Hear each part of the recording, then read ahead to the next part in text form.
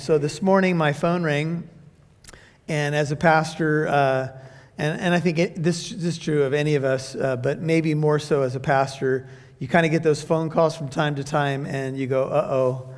And this was a name that appeared on the phone that we haven't heard from in quite some time. And I won't give you the particulars, only to say that the person on the other side of the line just had a significant loss of a loved one, beyond words. And then another blow as someone in their life that they love very much is not doing great and is wayward. And when you're on the other side of the phone, you just don't quite know what to say, because you're trying to just take in what the person's saying to you and what they're going through. And especially when you know them and you've ministered alongside them, and then you know that a couple of very difficult things have happened in their life very recently, and there's no easy answers, and there's no Bible verses per se that you want to throw at them in that very moment, because they know the Bible pretty well. And so you listen, and then we prayed, and right now, my heart is heavy for that person, and I know you've probably been on the other end, or maybe you're that person that, you've gone through that very thing, and you don't always know what to do. I was reading through J.P. Moreland's book, and if you were here on Sunday night, you may have gotten a copy of this book. And again, you have to read this book and test it against Scripture, so make sure you do that, because J.P. would say to you, if he were up here, I'm a man. We test everything and we hold fast to that which is good.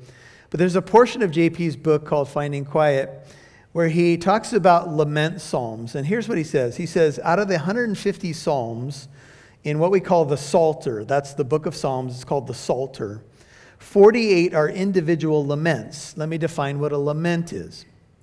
A lament is an expression of grief. It is an expression of hurt and pain. It is a cry to God. It's combined with a cry to God for help. So you could say it's a way to express your hurt, and it's a way to express that you have a need for help in God. And this is what a lament is. Now get this, hear it one more time. 48 of the 150 psalms are individual laments. 16 are corporate laments for a total of 64. There are 15 psalms of trust, 20 of praise, 13 of wisdom. Remember, the book of Psalms was the hymn book for ancient Israel, and 43% of their congregational singing proved to be complaints and expressions of sadness and disappointment with God, close quote. Now, I have you in Psalm 88 because I want to show you probably one of the more tragic ones, and I say that because oftentimes when you read a psalm of lament, the psalmist will begin with all these questions about life and God and what's happening to me, and where are you, God, and why is this happening, and is it your heavy hand upon me?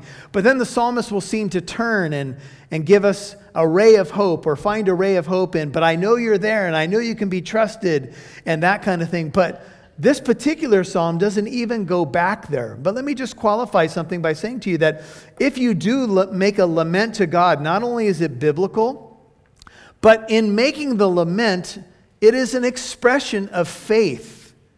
Why would you bother to make a lament or a cry to God if you didn't believe God was there? Even if you don't understand what God is doing in the present moment, season of your life, extended season of your life, to make a lament is an expression of faith.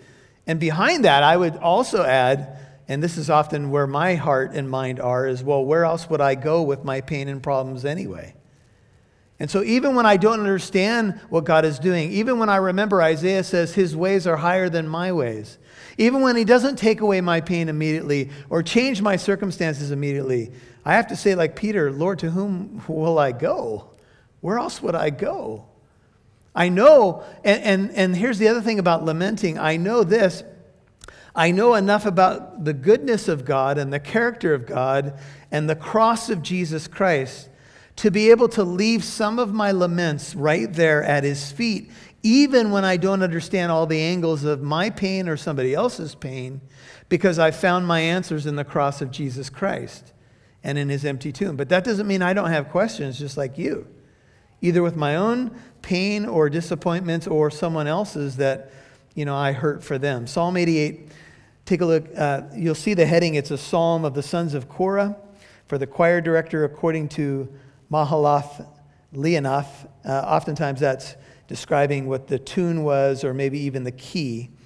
O Lord, the God of my salvation. So it starts out positive. I have cried out by day, Psalm 88:1, and in the night before you. Let my prayer come before you. Incline your ear to my cry. That just simply means, please hear me. For my soul has had enough troubles. And all God's people are going to mark the first part of Psalm 88:3. My soul has had enough troubles. You ever been there before? My life is drawn near to Sheol, or the grave. I am reckoned among those who go down to the pit. I become like a man without strength, forsaken among the dead, like the slain who lie in the grave, whom you remember no more. They are cut off from your hand. You have put me in the lowest pit, in dark places in the depths. Your wrath has rested upon me. You have afflicted me with all your waves. Selah. That's a pause in the music. Remember, this was originally a song. It's a pause, a ponder, consider, reflect. You have removed my acquaintances far from me. You have made me an object of loathing to them. I am shut up and cannot go out. Verse 9. My eye has wasted away because of affliction. I have called upon you every day, O Lord. I have spread out my hands to you. Will you perform wonders for the dead? Will the departed spirits rise and praise you? Selah, pause, ponder it. Will your loving kindness be declared in the grave? This is obviously someone near death, someone very sick. It could even be Job's psalm when you think about it, right? It describes well his life. Your faithfulness in Abaddon. Will your wonders be made known in the darkness and your righteousness in the land of forgetfulness? But I, O Lord, have cried to you for help. In the morning my prayer comes before you. O Lord, why do you reject my soul? Why do you hide your face from me? I was afflicted and about to die from my youth on. I suffer your terrors. I am overcome. Your burning anger has passed over me. Your terrors have destroyed me. They have surrounded me like water all day long. They have encompassed me altogether. And notice this, you have removed lover and friend far from me. My acquaintances are in the darkness. I don't know if this psalmist is saying that my lover passed away. I lost a friend. I know some of you have lost spouses and girlfriends and boyfriends and parents and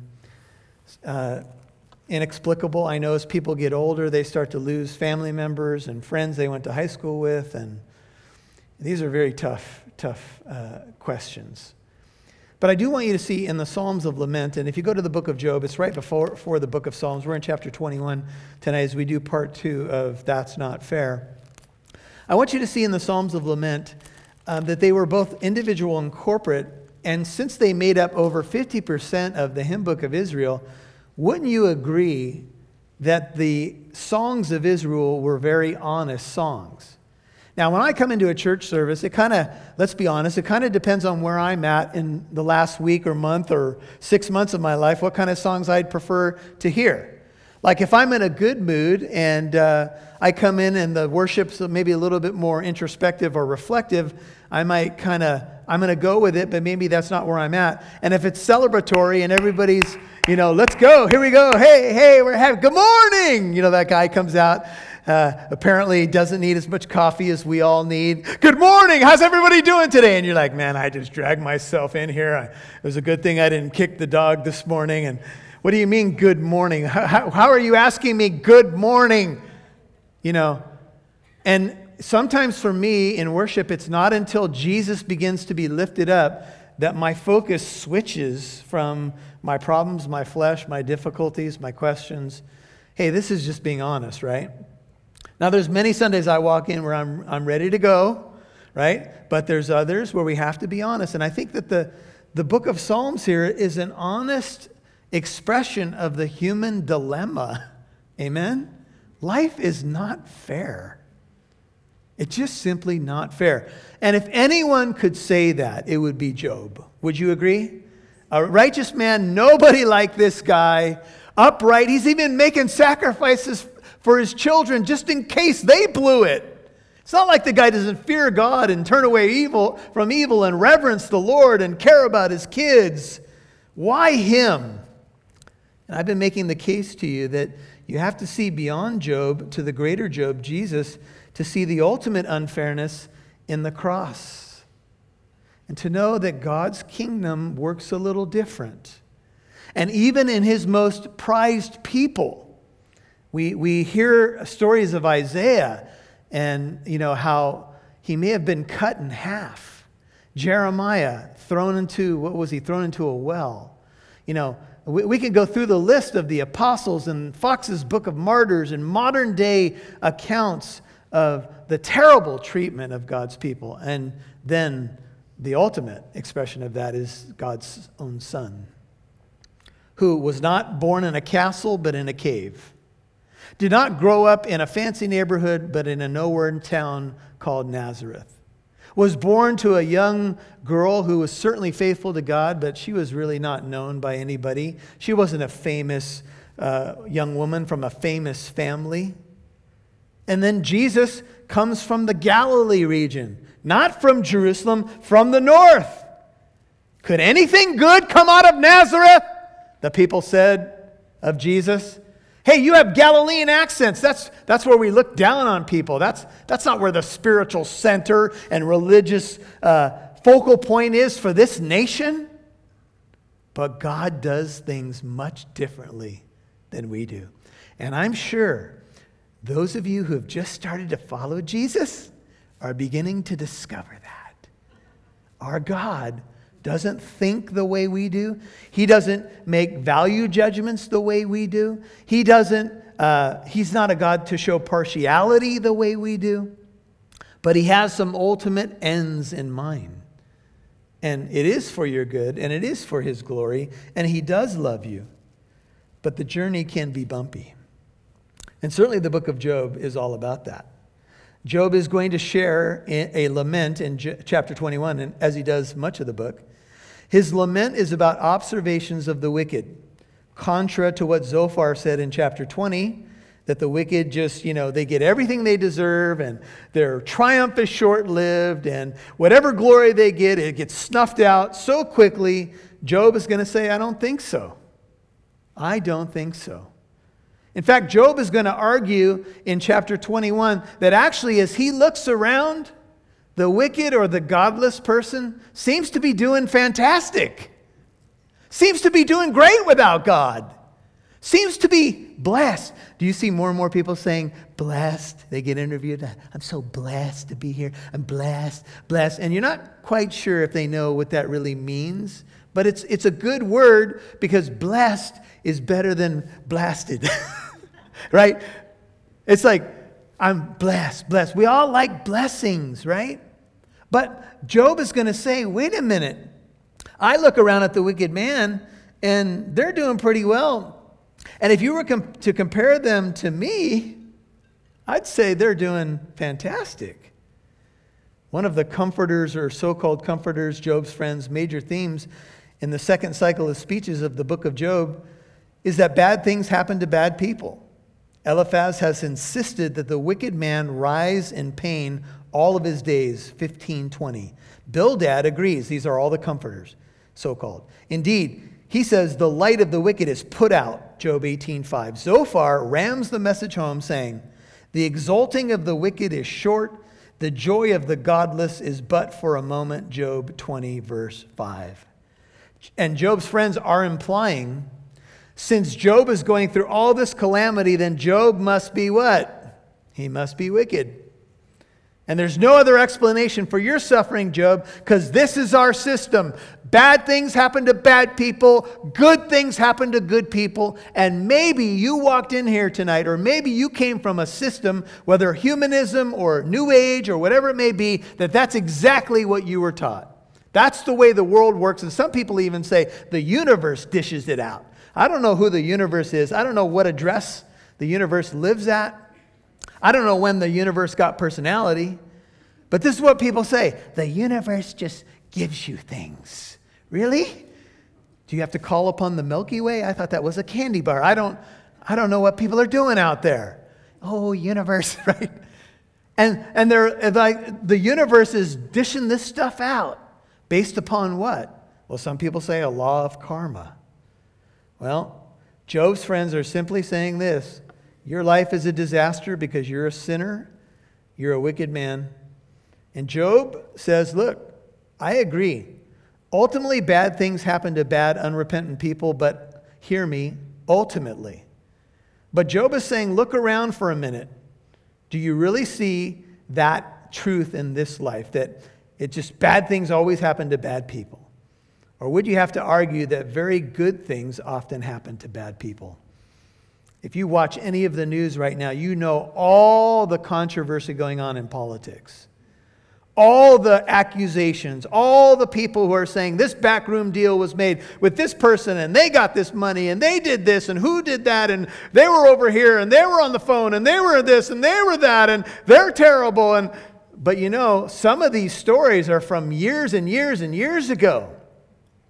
And there's things coming out about people who have, we have all kinds of accusations coming out about people doing things inappropriately sexually. We have all these things about movie stars and politicians and islands and people who had islands, and there's sex slavery going on. And it would appear that for years, these people have gotten away with it, and they've downright abused people. And hey, let's be real. We even have heard stories where people have been taken out and you can't even find the trail back to who may be ultimately responsible. What do we do with that? Oh, we don't want to hear it, right? I'd rather not hear that because I don't want to have to think about that stuff. But the truth is, it's happening more than we know. And Job is saying to his friends, you may want to take another look at the world. The world is not always fair. But here's what we can know. Ultimately, and this is a key word tonight, ultimately, what's going to happen? Every man and woman is going to stand before Almighty God, and God says, vengeance is mine, saith the Lord, I will repay. So here's where I take solace, even though I shake my head at a lot of stuff going on in the world. I take solace, I put my head on the pillow at night, and I say, Lord, here's what I know. You a righteous judge. And everybody's going to ultimately get what's coming to them, even if it doesn't happen as speedily as I would like it to. And I'm so glad that I didn't get what was coming to me as speedily as it should have happened. And I know that there's scripture that says, when you don't get the consequences of something you did wrong, quickly, well, you think, I'm paraphrasing, that you got away with it and you're good. And the truth is, no, you're not.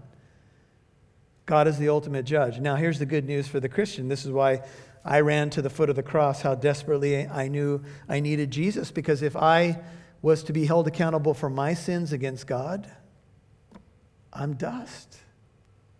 I'm in trouble. God is patient.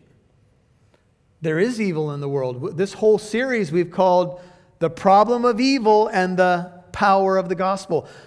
The problem of evil can only be answered in the power of the gospel. Would you agree? Where else would you find it? Because we know not everybody's going to get justice here. And we even have cases where people have been in prison wrongly and it's gone the other way, falsely accused. And that's not always fair. And some of you have seen those TV shows where, you track a story, a guy's been in prison for 15 years and DNA evidence proved him to be innocent. Well, how does he get those 15 years back? He doesn't. What happens now? How does he get his life back? How does he go on? What does the state say? Sorry, we made a mistake. We now realize that you were not the culprit. Oh, thanks. So Job 21:1, Job answered and said, listen carefully to my speech. Let this be your way of consolation or comfort.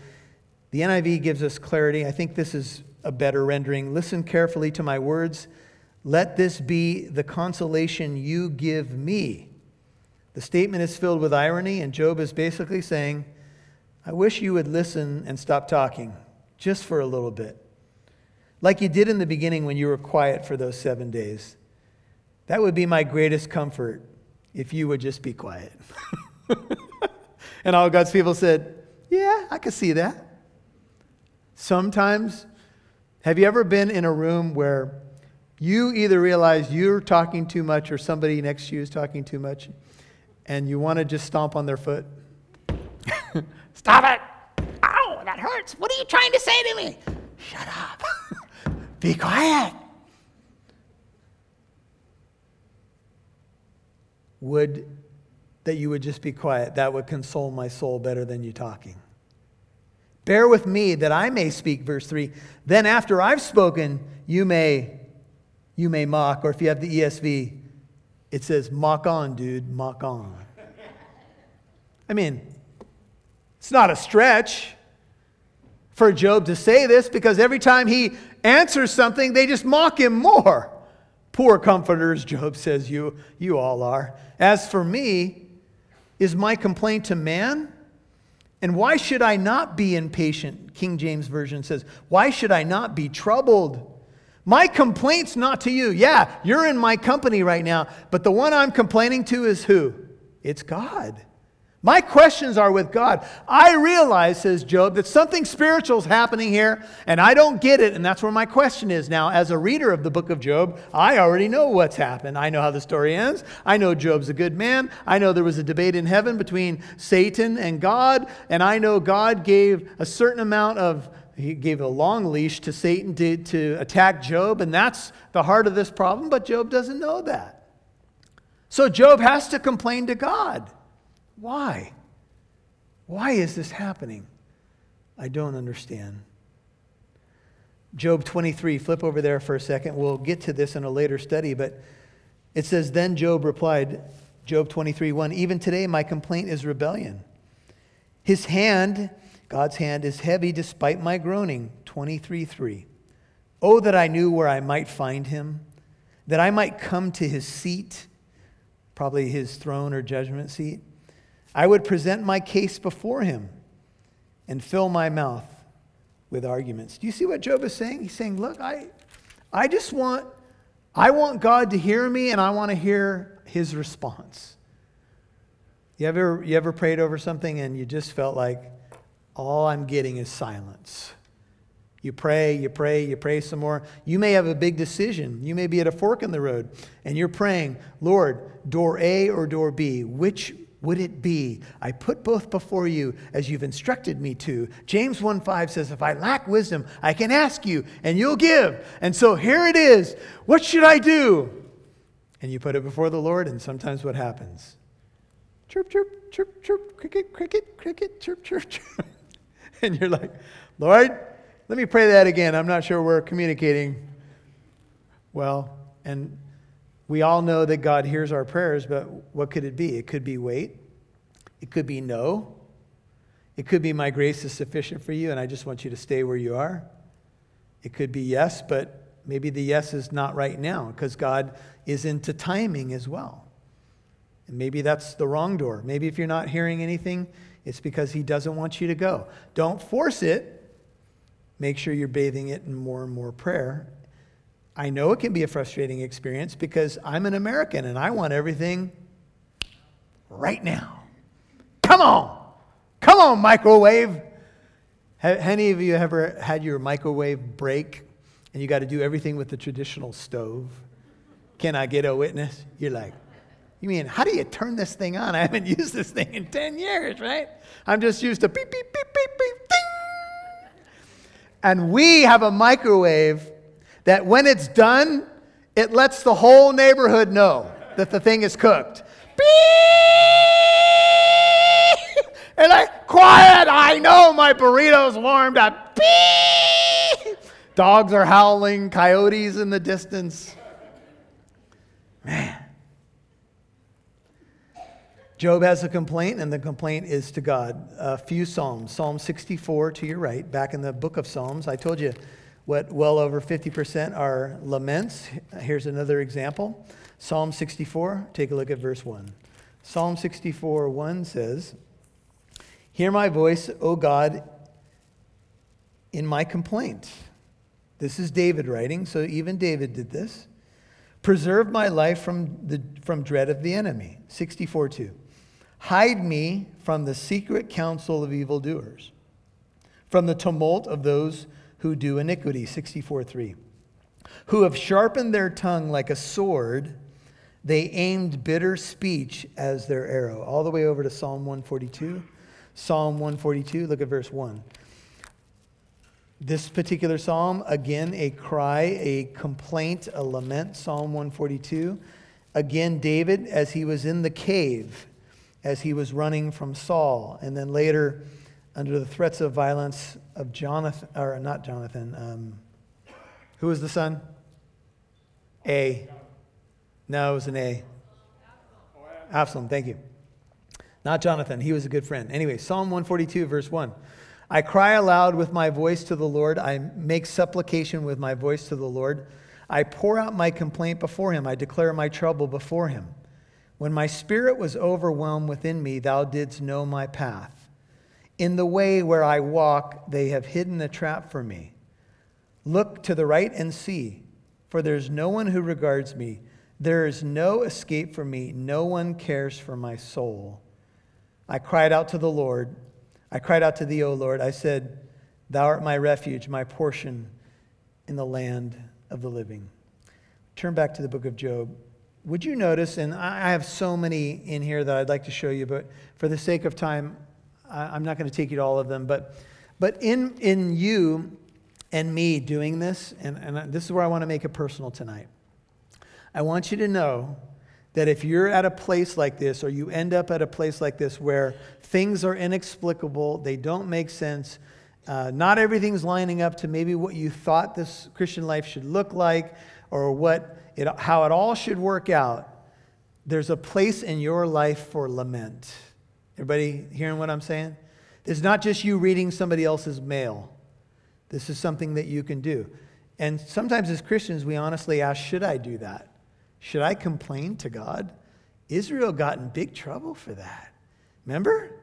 There are times when plagues came down and ground opened up and swallowed people, and it wasn't pretty. How should I do this? Well, I would say this.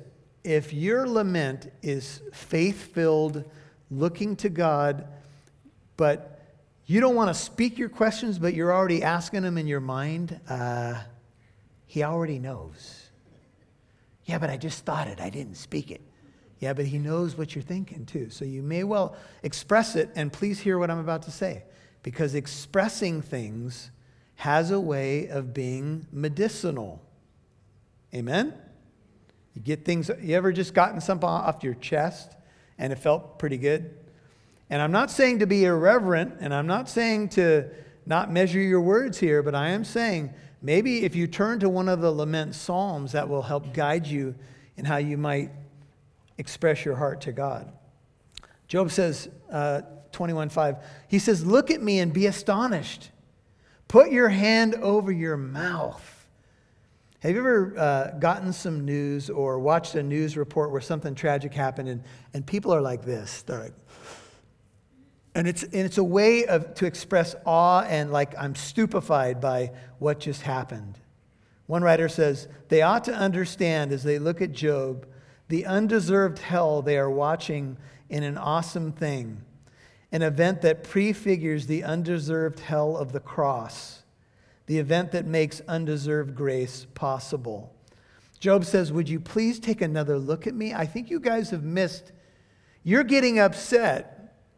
But why are you so upset? Because I questioned your system? Would you take another long look at me? And remember what Job looked like at this point. He was diseased and filled with boils and just a disaster. Remember, little kids were coming by and mocking Job. People in the city were circling around him like Jesus went through at his trial, and they were mocking him and wagging their head at him, all prefigurements of what would happen to Jesus as he would die on the cross for us. He says, even when I remember, I am disturbed, and horror takes hold of my flesh. I think here Job is saying, every time I have a flashback of those reports when the first messenger came and said, oh, these guys came and they stole your animals and killed your servants. And then another messenger came, I alone have escaped. And another messenger came and said, they did this and they took your camels and they destroyed this. And then another messenger came and said, probably with a big gulp. All your kids were feasting in the house, and the roof caved in, and all your kids are dead.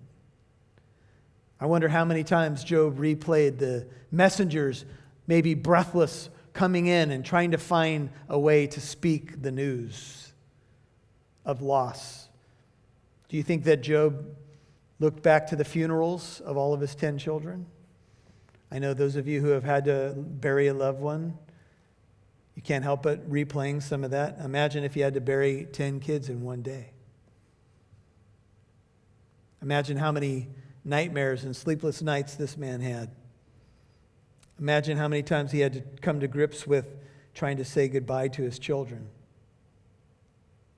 I wonder how many times he replayed his wife's hurtful words that he tried to overcome in the midst of trying to be true to God. I put this in my notes. I hope it helps you. How do we shift our thinking away from our traumas? How do I find hope in the horror? There may be some answers here as we consider the lament. Getting it out can be healthy. And as we see in many of the Psalms, if the questions drive you back to God for hope and help, this is a good thing. I'd rather it drive me back to God than drive me back to a bottle or careless behavior or whatever else, however else you would fill in the blank. And that's where a lot of people, they get angry with God, and that's even understandable. But then they say, well, I'm done with God, so I'm going to go over here. And then you go over here, and you find that that just digs a deeper hole for you, for your soul, for your family. But Job has questions, and in lament style, he says, why do the wicked still live, continue on, and also become very powerful? One writer says this is the nodal verse of the speech. It's kind of like the trunk of the tree. Job's speech is directed at his friends and comforters. He's asking questions about how they see the world. If your system is valid, why do the wicked people prosper? Job has some questions about the wicked. Since you brought it up, Zophar, you're saying, oh, they quickly lose everything and they don't have a progeny. I beg to differ. Their triumph seems to last pretty long. You said it's but for a moment. I say it looks pretty long. Malachi 3:14 and 15 says, you've said it is vain to serve God. What profit is it that we have kept his charge, and that we have walked in mourning before the Lord of hosts? So now we call the arrogant blessed.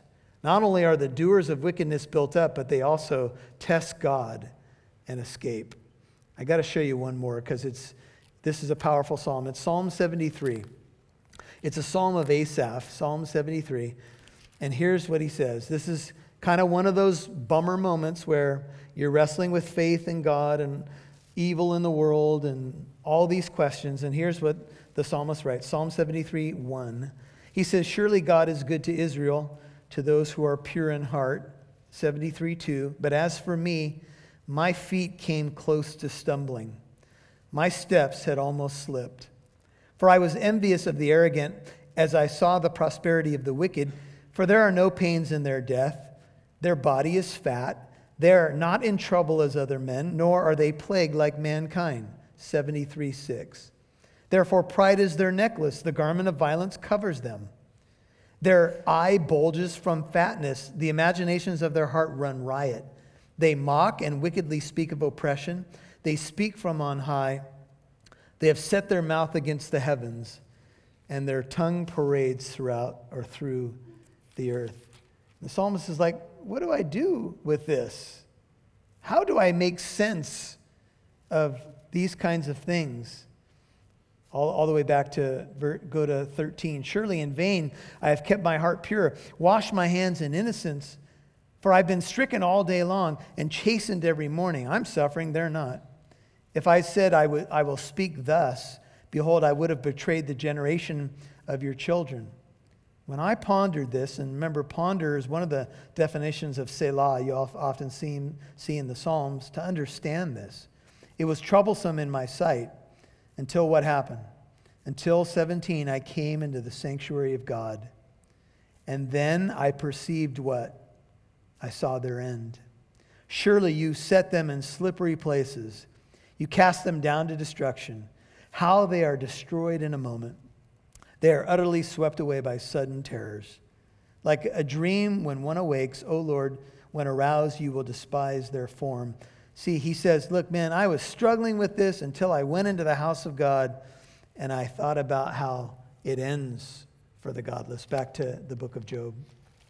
We'll have to move quickly, but Jeremiah said the same thing. He said, as you turn back to Job, he said, righteous are you, O Lord, that I would plead my case with you. Indeed, I would discuss matters of justice with you. Why has the way of the wicked prospered? Why are all those who deal in treachery at ease? Derek Kidner comments on Jeremiah.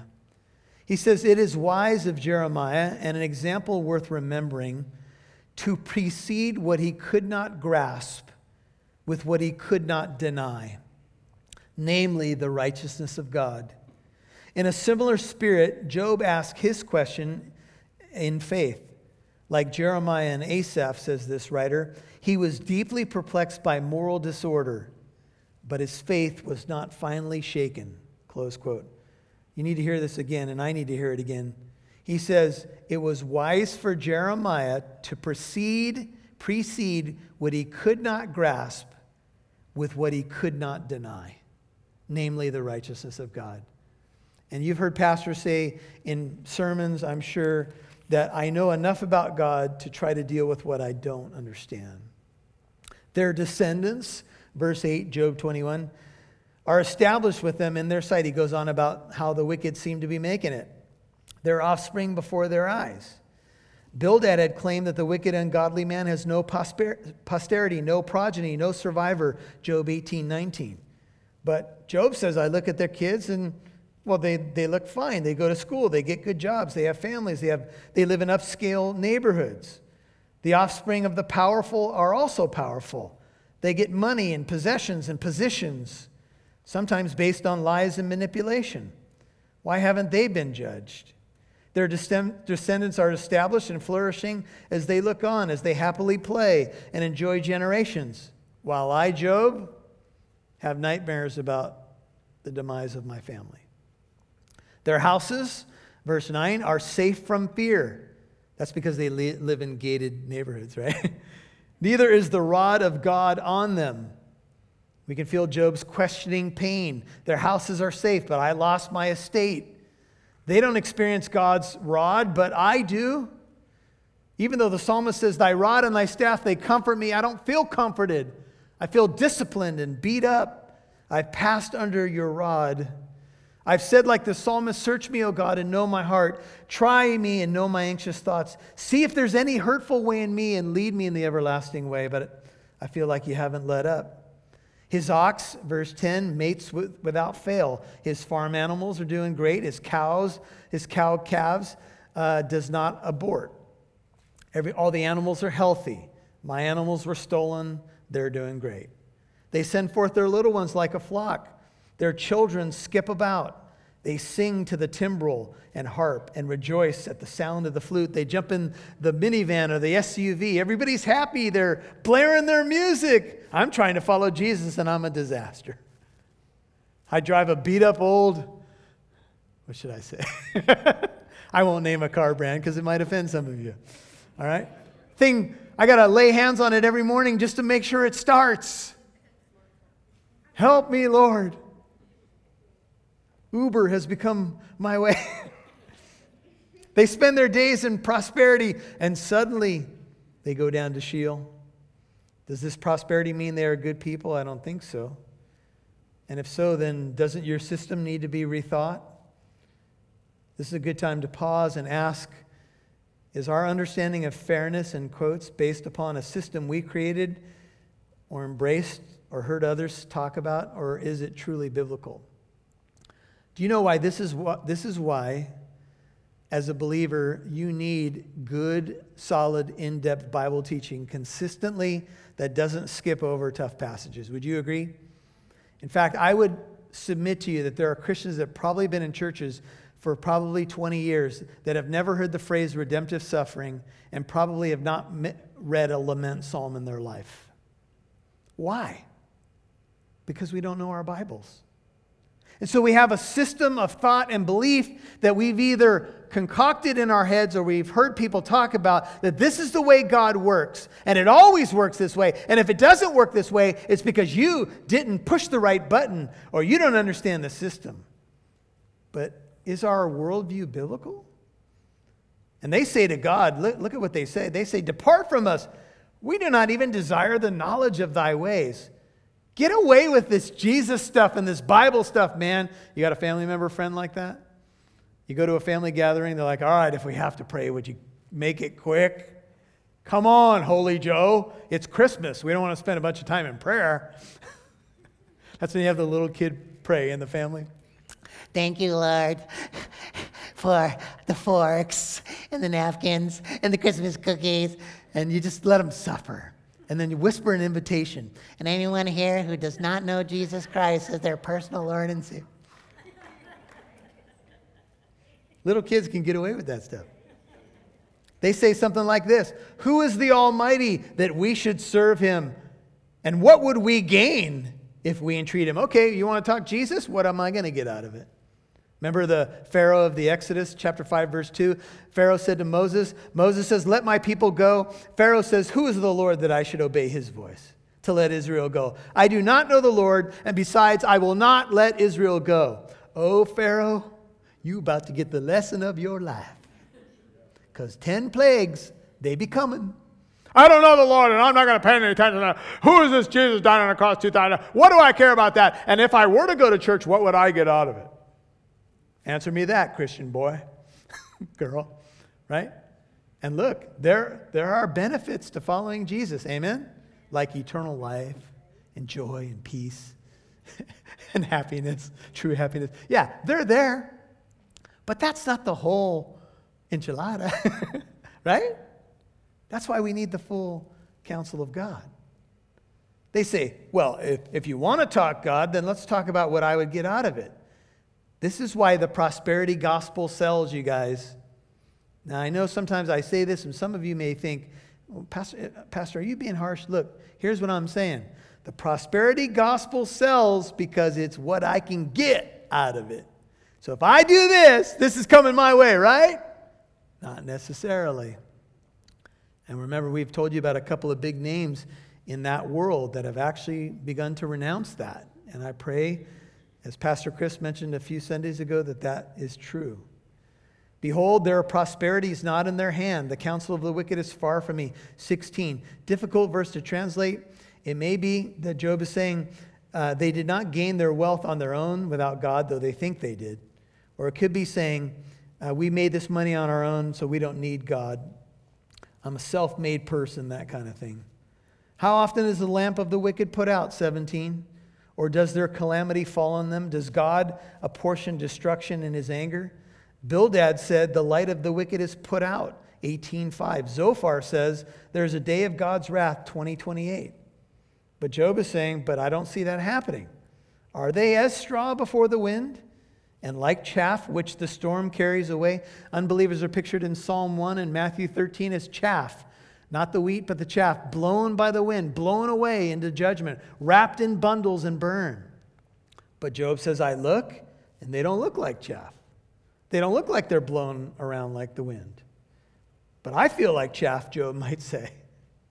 I feel like the one who's being blown around. You say, God stores away a man's iniquity for his sons. Let God repay him that he may know it.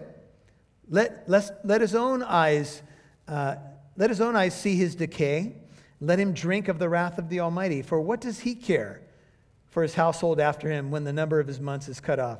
The wicked person might say, as long as my life's good, I don't care what happens to the next generation. And then Job says in 22, can anyone teach God knowledge? In that he judges those on high? When the Israelites were questioning God in Isaiah 40, the prophet takes Israel fast forward 100 and some years into the future, into the Babylonian captivity. And Israel, Jacob says, God's forgotten us. And the prophet responds, no. If a mother nursing a child could forget her baby, still God wouldn't forget you. I've written you on the palms of my hands. Look up at the stars. God calls them all by name, and he knows you.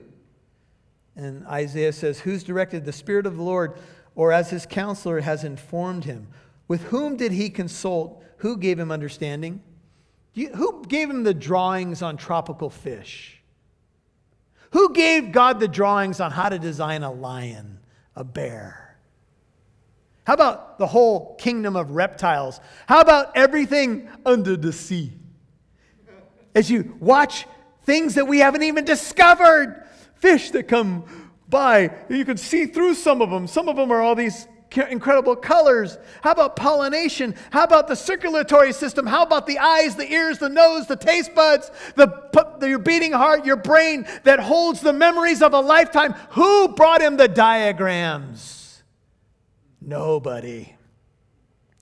Because that's our God. He designed 6 million forms of plants and animals, and he didn't need any assistance. You know why? Because he's God. And Job has landed at a place where some of us have to land. You know what? God doesn't need my help in figuring this out, because sometimes my prayers are trying to nudge God along a little bit. Lord, I'm not sure if you've been informed about the latest happenings in my life. But I sure would appreciate it if things could move in this particular northeasterly direction. You know? He says one dies in his full strength, 23, being wholly at ease and satisfied. His sides are filled with fat. We can imagine that. The marrow of his bones is moist. While another dies with a bitter soul. Is that Job? Never even tasting anything good. I'm not sure Job could appreciate food anymore. Together they lie down in the dust and worms cover them. Two people lying next to each other in a cemetery. One lived his whole life without God, lived it up. He was fat and happy, and he died. And another guy, and maybe Job is putting himself here, I don't know for sure, but you can imagine. And Job says, look, I've gone through all this trouble, and I'm going to lie down next to that godless, wicked man. And he lived his whole life fat and happy, and I suffered trying to serve God. Where is the equity in that? Man, we can all feel that. But we all realize quickly that there's an afterlife. Behold, I know your thoughts, Job says. 27, we're winding down. And the plans by which you would wrong me, your schemes to wrong me, I know what you guys are trying to do. For you say, where's the house of the nobleman? Where's the tent, the dwelling places of the wicked? Have you not asked a wayfaring men? Have you never questioned those who travel, NIV? Do you not recognize their witness? Have you paid no regard to their accounts? Have you guys left your little glass shelters to realize that people who travel would tell you things ain't always fair? There's a godless man ruling that kingdom over there. He's brutal to his people, and he's gotten away with it for 50 years. We can think of some countries in the world right now. You know, you live in a country that's as imperfect as it is. We got it pretty good, folks. Would you agree? At least we can debate. At least we can publicly express our opinions. You live in some places and you speak out against the ruler, you dead. They're going to take care of you. There are despots, and they've been ruling for decades. And they've kept a whole country down. Haven't you traveled? For the wicked is reserved for the day of calamity. They will be led forth at the day of fury. Who will confront him with his actions? Who will repay him for what he has done? Does anybody have the guts to take on one of these rulers? Until I came into the sanctuary of God and I saw their end. Amen. This is where the Bible encourages you and me to look at life through the lens of eternity. And it is so hard. Let's be honest. It is hard. Because this is what I know right now. This is my experience. Now, I'm learning about the life of the Spirit. And I'm learning how to try to prioritize the life of the Spirit. But in our dark times, we ask, who's going to confront a despot like that? Is he going to get what's really coming to him? What happened to Hitler? Did he actually commit suicide? Did he stand before Jesus Christ? Yes. And, anyone who doesn't repent, what's the words? Depart from me. The ungodly say, depart from us. And one day, sadly, God will say back, Well, then depart from me, because I never knew you.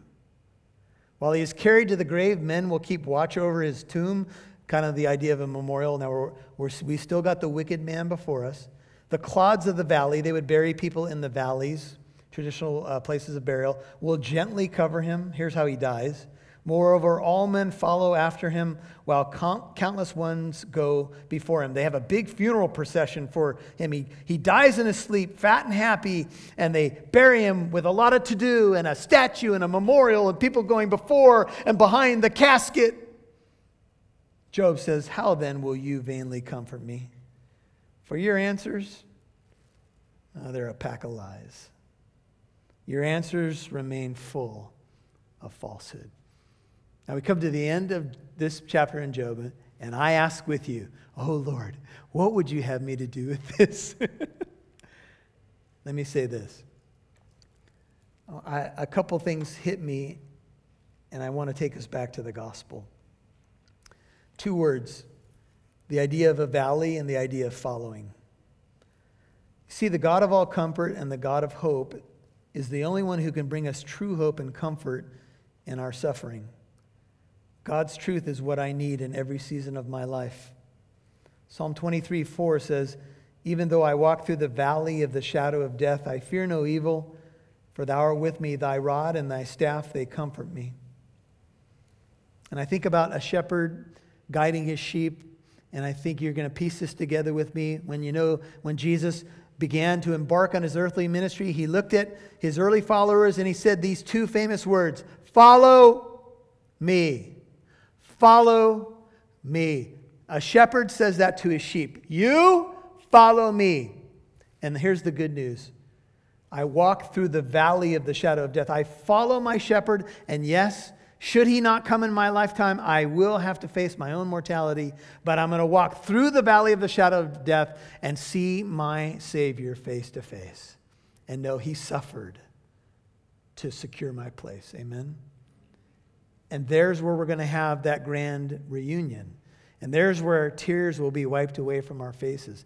And this is where, indeed, we will realize this was momentary light affliction compared to the eternal weight of glory. And we're going to have many good days to count and many good days to celebrate. And when we hit the hard days, we're going to have to make sure that we hear those words ringing in our ears, follow me. I'll lead you all the way home. Well, how do I know I can trust you, Lord? Because I sent my son to die for you. Philip Keller, in writing on Psalm 23 from the perspective of a shepherd, says, I was keenly aware of this consolation when my wife went to higher ground. For 2 years we had walked through the dark valley of death, watching her beautiful body being destroyed by cancer. As death approached, I sat by her bed, her hand in mine. Gently we passed through the valley of death. Both of us were quietly aware of Christ's presence. There was no fear, just going on to higher ground. Father, thank you for your word. The book of Job is such a real and raw book, but it's so where we live. We may not find ourselves in a tough place tonight, but eventually this life, this world will throw us its share of curveballs and disappointments.